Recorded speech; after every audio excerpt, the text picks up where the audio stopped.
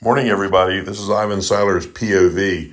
Hey, it's Monday morning, about 8 o'clock, June the 8th, 7th, June the 7th, 2021. So I'm trying to find out what's going on in reality, so I listen to basically three news sources. I watch the Today Show at 7 a.m. here in High Point, North Carolina, and watch that, the first half hour of the Today Show, to see what the liberal mainstream TV news broadcasts are putting out. So I feed on that. Secondly, during the day with my business, I ride around in my minivan servicing my customers, and I listen to conservative talk radio to kind of hear what they have to say. And then hopefully on the way home, I try to listen to NPR to hear what the highbrow intellectual libs are talking about. So I figure the truth lies somewhere between those three news sources. So this morning, I'm having my turkey, bacon, eggs, and the butt ends of white toast with butter, and eating my vitamins, and I'm listening to the first half hour. So Monday morning, June 8th, 2021, the lead news story is the heat wave that's coming to the New England. Up in Boston, they anticipate temperatures of 86 degrees. It's going to feel like 93 degrees, and so they're going to shut down the schools early because the kiddies might break a sweat or something.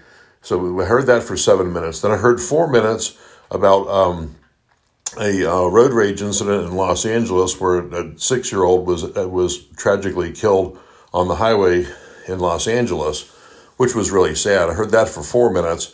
And then for about 5 minutes, I heard about Kamala Harris's trip to Guatemala and Guatemala City, and to go down there and solve the migration crisis at the border. So she's going to go to Guatemala and hand out $600 million for one thing and another $4 billion to firm up life in that third world country, to make life better there so they won't want to come to America.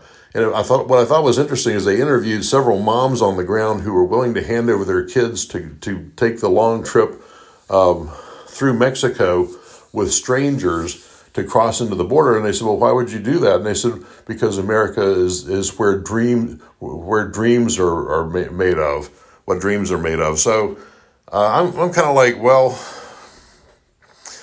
with everything else that's going on, like rampant inflation last month, like a terrible jobs report, I remember for the last 4 years, the first 20 minutes was Trump this, Trump that, all the time on every single news network.